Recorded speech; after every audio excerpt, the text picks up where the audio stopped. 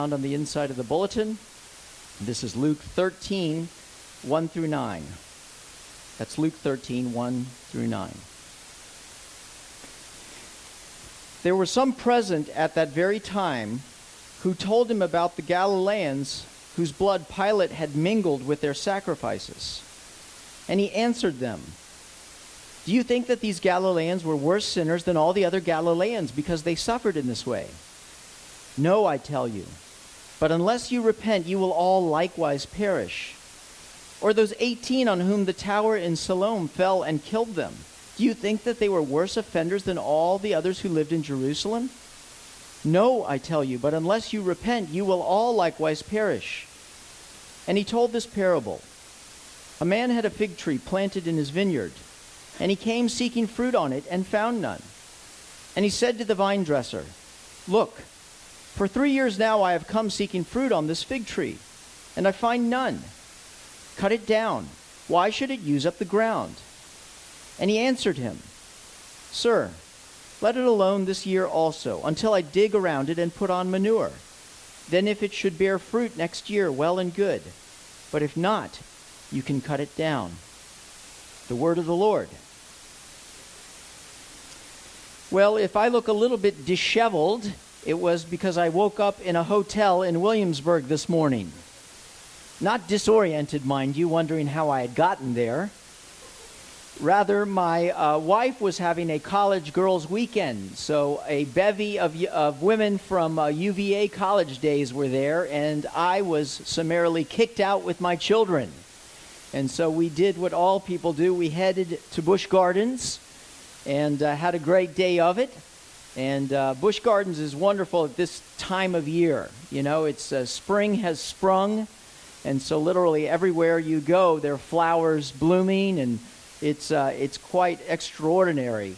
The older I get, the more I enjoy just looking at the flowers rather than hopping on the crazy rides. I know that's kind of pathetic and sad, but we're being honest with one another, okay?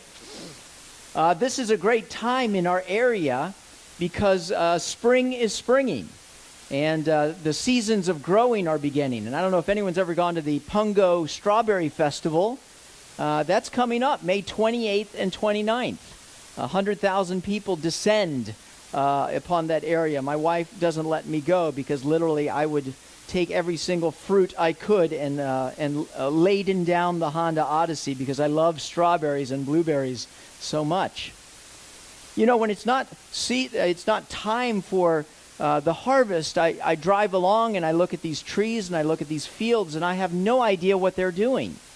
They're just sort of mounds of dirt, if you will, sitting out there in the field. But you can't tell until the harvest season.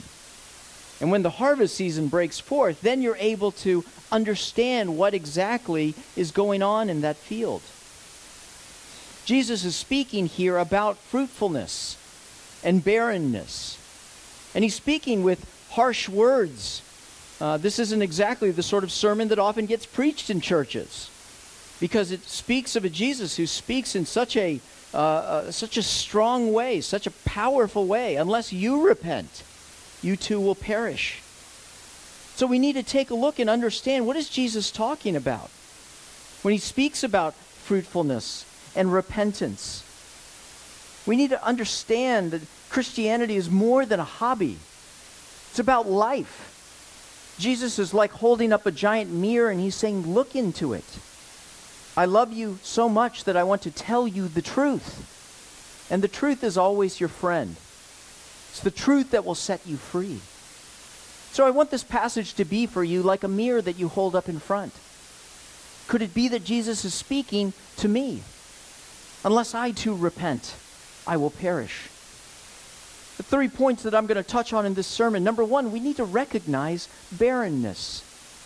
We need to understand and take a look at our lives and see if there's any fruit to be seen. We have to be honest about ourselves. We need to recognize if there is barrenness within us. Number two, we need to understand fruitfulness. How do this particular crop grow and flourish? How do we grow into the sort of people that God is calling us to be? For surely He is calling us to live a fruitful life. And finally, we need to understand what it means to flourish under grace. Christ has come that we might have life and have it to the full. It is love that brings us to bear fruit, that brings us to flourish.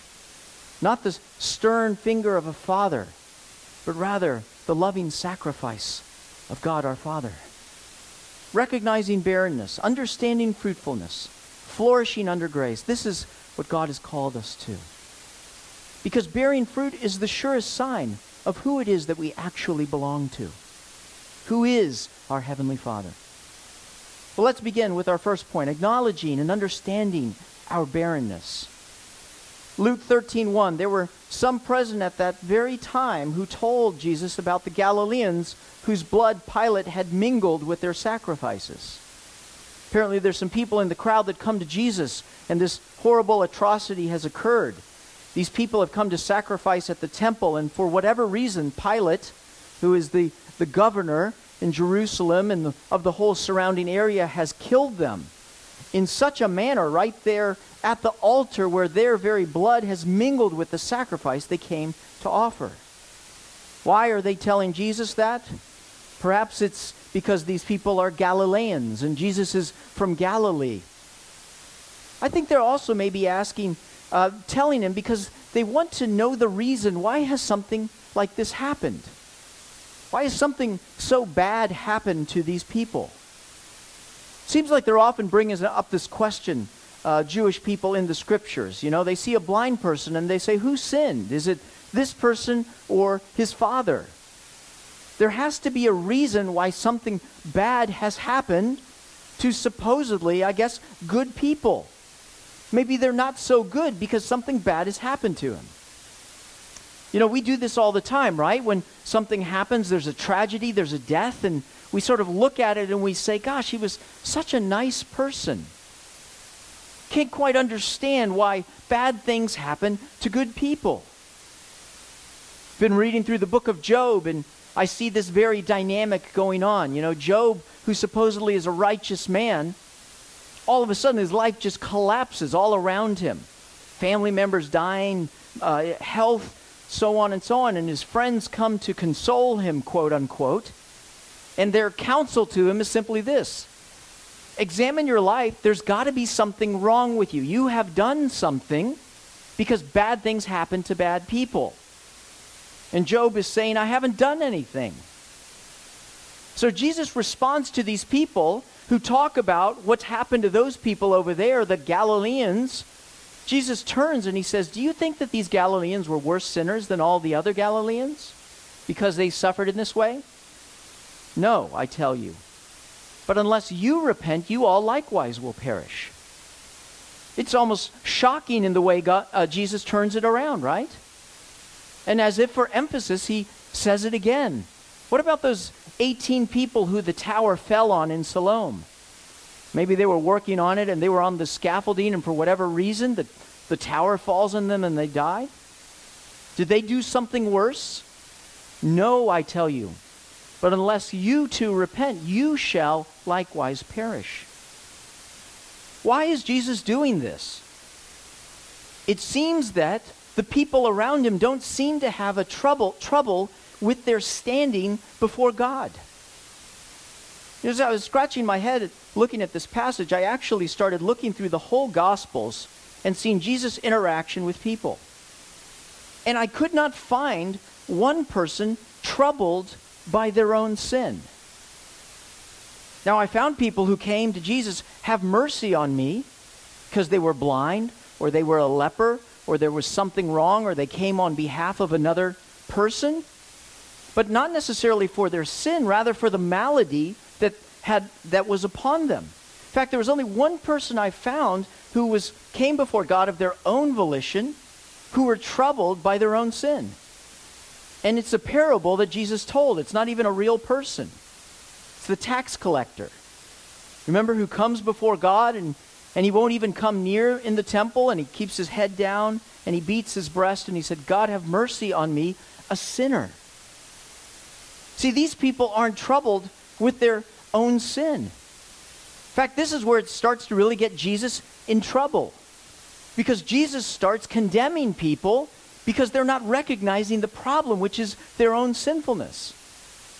And out comes the defense. We're children of Abraham. They pull that one out all the time. We're the chosen people of Israel. Or their defense might be, well, we're better than someone else. Whether it's that beggar or sinner over there, or even those people that the tower fell on in Siloam, we're better than someone else.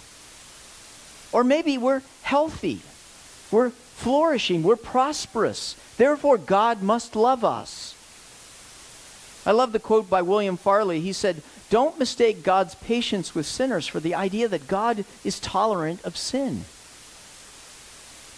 See, why Jesus is doing in this with these people is that the core issue is they do not recognize that they are sinners in need of a Savior. And so this has been Jesus' teaching all along. Repent, for the kingdom of God is at hand. This word repent, as long as we're having an old-fashioned church service, thank you for the confession there, Ken Dodal, is one we don't hear a lot in church. What exactly does the word repent mean? In the Greek, metanoia is the Greek word. Change your mind is what it means. I prefer the Hebrew, shuv, which means to return. That's why you hear this all the time in the Old Testament. Return to God. In other words, turn around. Change your mind. Change your ways. Why repent, for the kingdom of God is at hand? Well, the reason is because the new king that has come is God Almighty. And what happens when the king comes into a kingdom? Well, he expects loyalty from his servants, those who truly love him and want him to be king. And there are those that don't want him to be king. And so John the Baptist, the forerunner of the one who was to come, remember him? He comes and he says, "Prepare the way of the Lord. Make his paths straight." And he said, therefore, to the crowds coming out to be baptized to him, "You brood of vipers, who warned you to flee from the wrath to come? Bear fruit in keeping with repentance. And do not begin to say to yourselves, 'We have Abraham as our father.' For I tell you, God is able from these stones to raise up children for Abraham. The axe, even now the axe is laid to the root of the trees. Every tree, therefore, that does not bear good fruit is cut down and thrown into the fire." See, this is why Jesus came. To turn sinners to himself. Otherwise, there was really no need for a cross, was there? Now, the truth of the matter is, I can look at the Israelites, sort of condemn them, but we often do the same thing as the Israelites, don't we? When we may not be Jewish, maybe there are some ethnic Jews among us, but we live in a Christian nation, quote unquote. Right? We have a Bible on our, in our house, maybe a couple of them. We're Christians. We live nice lives. We can always find someone that lives worse than us, right? The guy on the right or the guy on the left. Or we're healthy and we're happy and we're prosperous. Therefore, God surely has his blessing upon us. But Jesus will have none of it. Jesus is forcing them, and he forces me to face the darkness in my own heart. So you think I'm a nice guy, right? I'm wearing the robe, I know the scriptures. But the truth of the matter is, I tried to take over the position of God himself, being God of the universe. And so have you. And what Jesus is saying to us is we've got to stop playing games. Because if I don't begin at the right starting place, my spiritual condition, I'll never get to the right conclusion. I remember as a wee young lad, I was playing pee-wee football, and I was the quarterback of the team. I looked like a bobblehead out there on the field.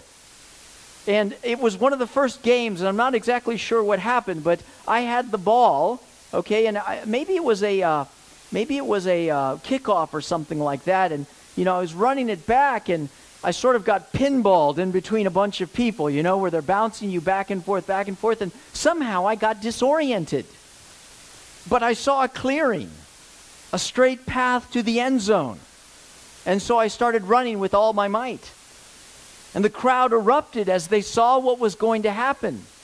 It's going to run back a kickoff, and I was going to achieve instant glory. What I did not realize was I was running in the wrong direction. And I sprinted, spurred on by the crowd as they were chanting, "No, no, no." Scoring. See, I got the wrong direction. I somehow got the wrong starting point. And the truth of the matter is, when you get into the wrong starting point, you'll never get to the right conclusion. So Christ came into the world to save sinners. And that involves us acknowledging of who we are.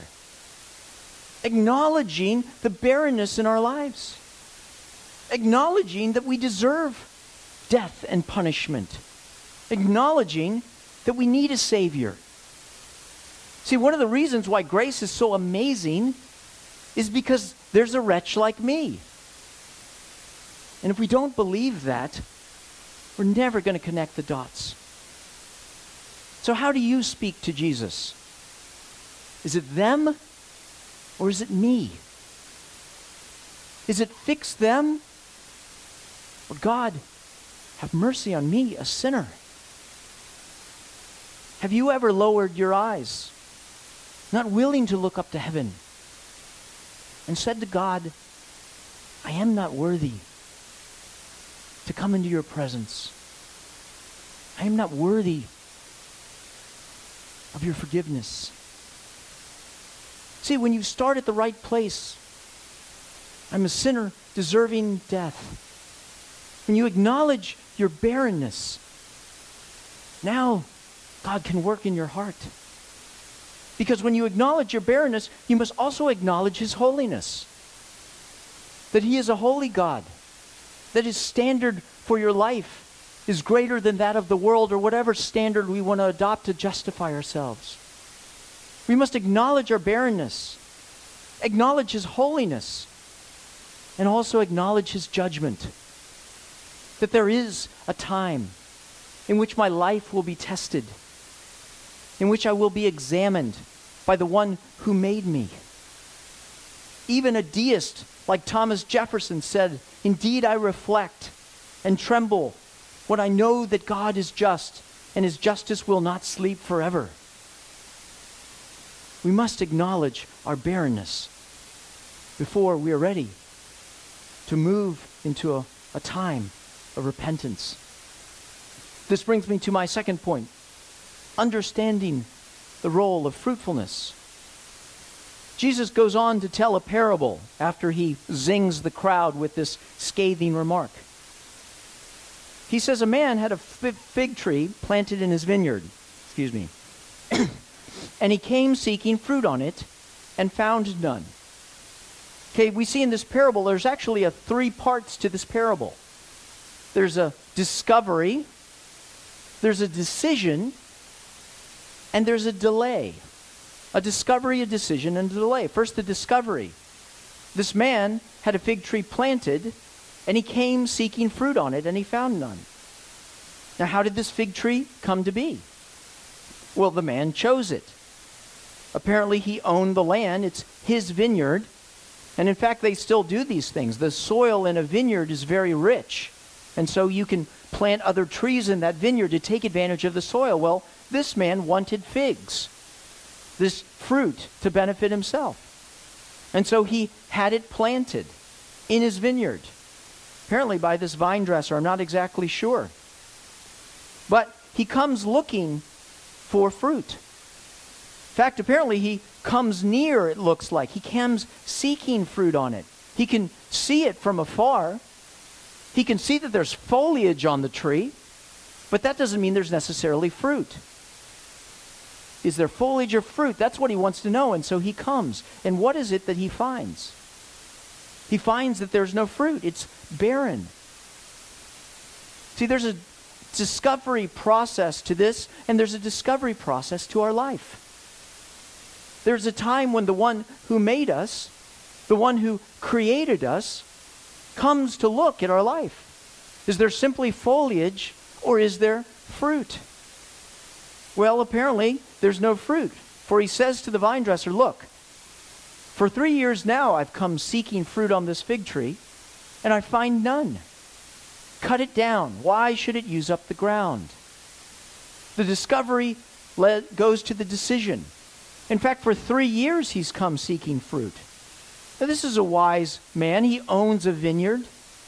He's given time for the fruit to grow up. We don't know for the tree to grow up to bear fruit, but for the last 3 successive years he's been coming, and no fruit. And so he makes a decision, cut it down. It's taking, but it's not producing. Now we can ask the question, what right does he have to do this? The answer is all the right in the world, right? He's the one that decided that the tree was to be planted. He chose what tree it was to be. He's the one that has cared for it for the last however many years. It's his tree. It's the same thing you do in your yard, right? What right does it have? What right does the tree have? The tree has no rights. It belongs to another. And so this decision process eerily parallels the process that we all must go through. For Hebrews 9:27 says, just as man is destined to die once, and after that, to face judgment. And what does this judgment look like? We are judged by our lives, by our works. In what way? 2 Corinthians 5:7, we live by faith, not by sight. We are confident, I say, and would prefer to be away from the body and at home with the Lord, so we make it our goal to please him, whether we are at home in the body, meaning living, or away from it. For we must all appear before the judgment seat of Christ, that each one may receive what is due him for the things done while in the body, whether good or bad. Now the question is our life a determiner of whether we will be saved or not? The answer is no. Our life is rather a demonstration of who we are. See, the problem with the man is not with the fruit, is it? The problem with the man is with the tree. Something wrong with the tree. If the tree is right, it will demonstrate in its life the fruit that is coherent with what it is. And in the same way, our life and our works will be tested, not to determine our salvation, but rather to demonstrate who we are. And so we see this language again and again. Store up for yourselves treasure in heaven. Examine your life to see whether you are in the faith or not. The Bible calls us to test our lives, to take a look, to see. The Bible calls us to fruitfulness. What is fruitfulness? The fruitfulness of a Christian. Galatians 5:22, the fruit of the Spirit, the fruit of a Christian. Love and joy and peace, patience, kindness, goodness, faithfulness, gentleness, and self-control. These are the manifestations, if you will, of a life that is Spirit-led.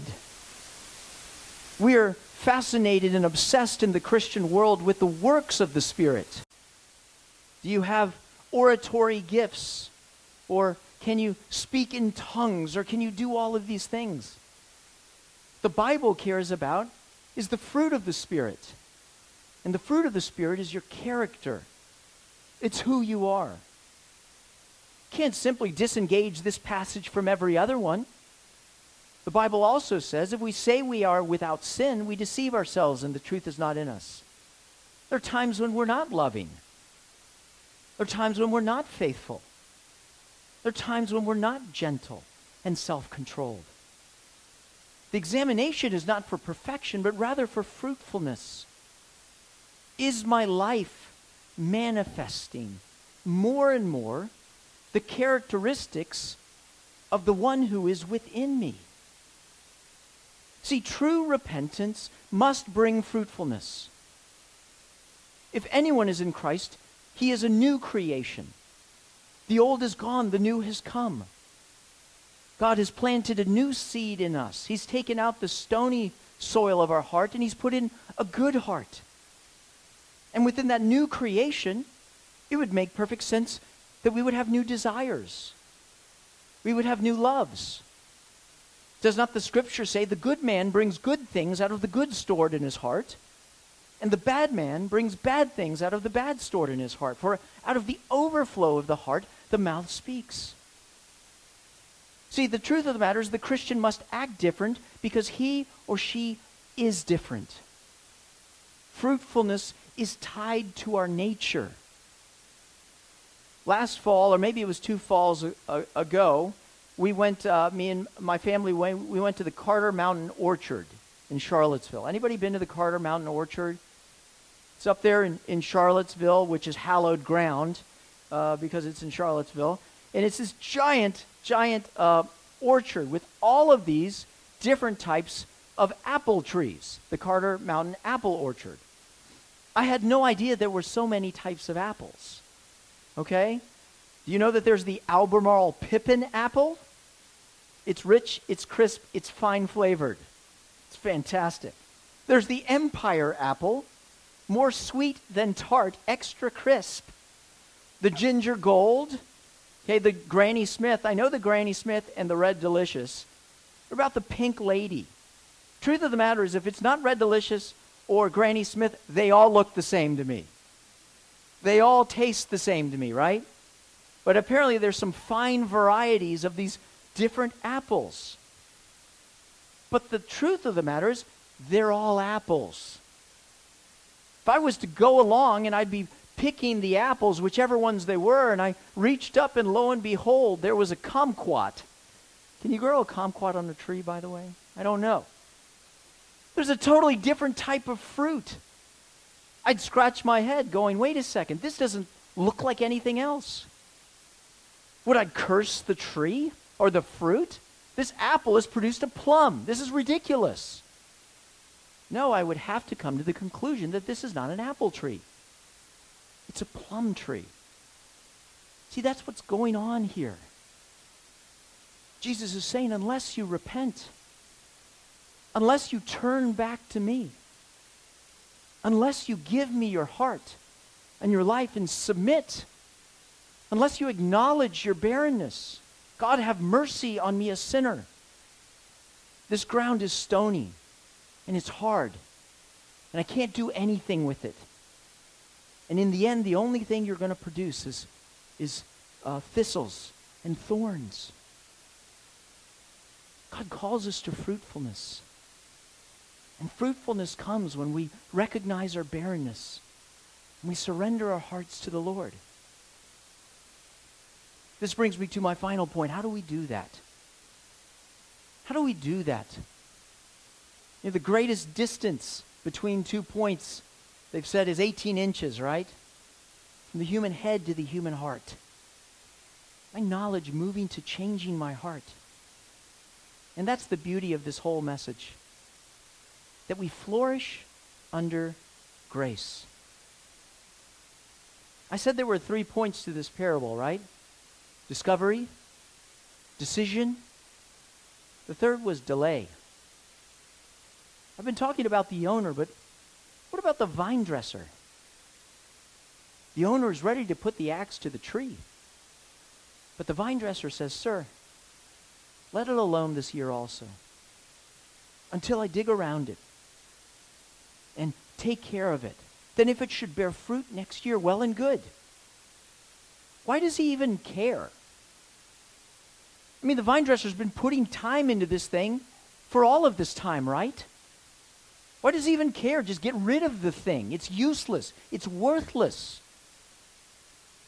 No, the vine dresser sees something. He has confidence in what the tree will be. Even more so, he has confidence in what he can make the tree to be. What's so amazing about grace is that I am a wretch, and yet he cares. See, it's Jesus Christ that has the ability to take my stony heart, to woo it with his love, to fertilize it with the blood of his cross. and to change me into a new creation. It's Christ and his love for me. It says, wait, I'm not done with this one. I'm not willing to let it go. I'm willing to care for it, even at the cost of my life. Jesus Christ is the one that allows me to flourish under grace. He's the one that allows me to recognize my barrenness and not be destroyed by it. And ultimately, he's the one who strengthens me and gives me passion and purpose for producing fruit. You know, all analogies ultimately break down in the end, right? There's a movement in the Christian world. It's called the higher life movement. Sounds very, very gracious and beautiful. You know, if you wander into a orchard or whatever, you won't hear the fruit stressing and straining. It simply will produce. Let go and let God. But we're not trees, are we? We're people with passions and desires and wills and volitions.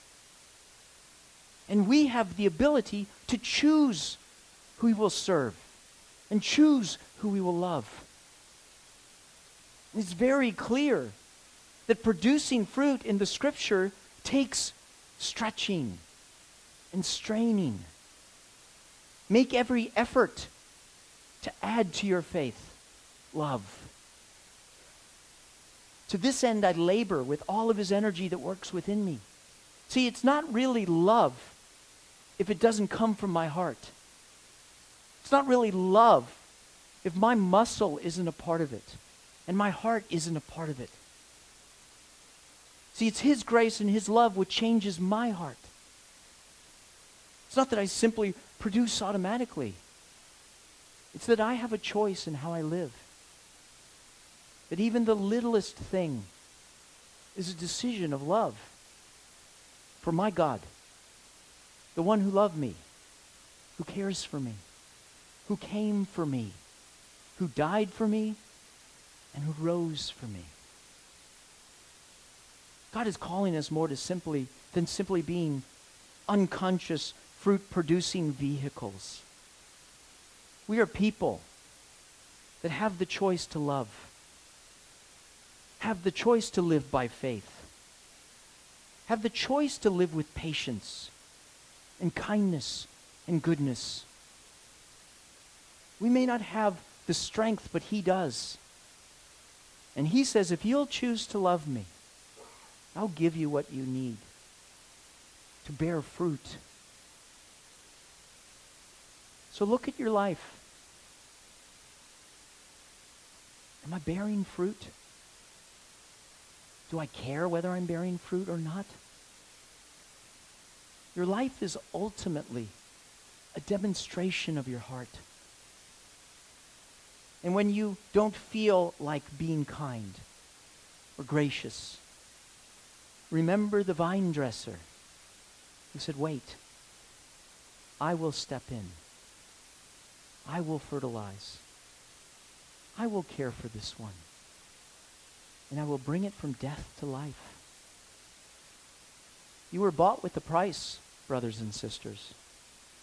So honor God when no one's looking, when everyone's looking, when it's the biggest decision of your life, or when it's the smallest thing. I think it will be an exciting time when the final judgment occurs. We may think, well, I haven't produced much. But God is always faithful. And the life of a Christian will bear fruit, fruit that will last. So let us be like that person in Psalm 1 who does not walk in the counsel of the wicked, or stand in the way of sinners, or sit in the seat of mockers. But his delight is in God's law, and on it he meditates day and night, so that he may be careful to do everything written in it. He will prosper and bear fruit at all times. This is the beauty of a vibrant, living Christ living in God's people. Bearing fruit is the surest sign of who you belong to. So look in the mirror. Do I see the indelible trace of God's face? Maybe faintly, but it's there. I see him in me. And I want to see more and more of him as God uses me to bring life to the world. This is what you were made for. This is what you were remade for. So walk in the life of Christ, and you will bear fruit. Let's pray. Lord, thank you that you came to bring the truth. Lord, what's so amazing about your grace is that I am a wretch, and yet you choose not to cut me down, Lord, but rather to build me up. Lord, help me to walk in obedience. Help me to walk in your grace. Lord, help me to put my muscle and my mind and my life and my talents into expressing my love for you in the way that I live and love the people around me. And may we bear fruit, Lord, for your glory, that the world might know that you are in us. We pray all of these things in Christ's name. Amen. We now have the opportunity in our service to make offerings to our God. Fruit bearing, it comes in several areas of our lives.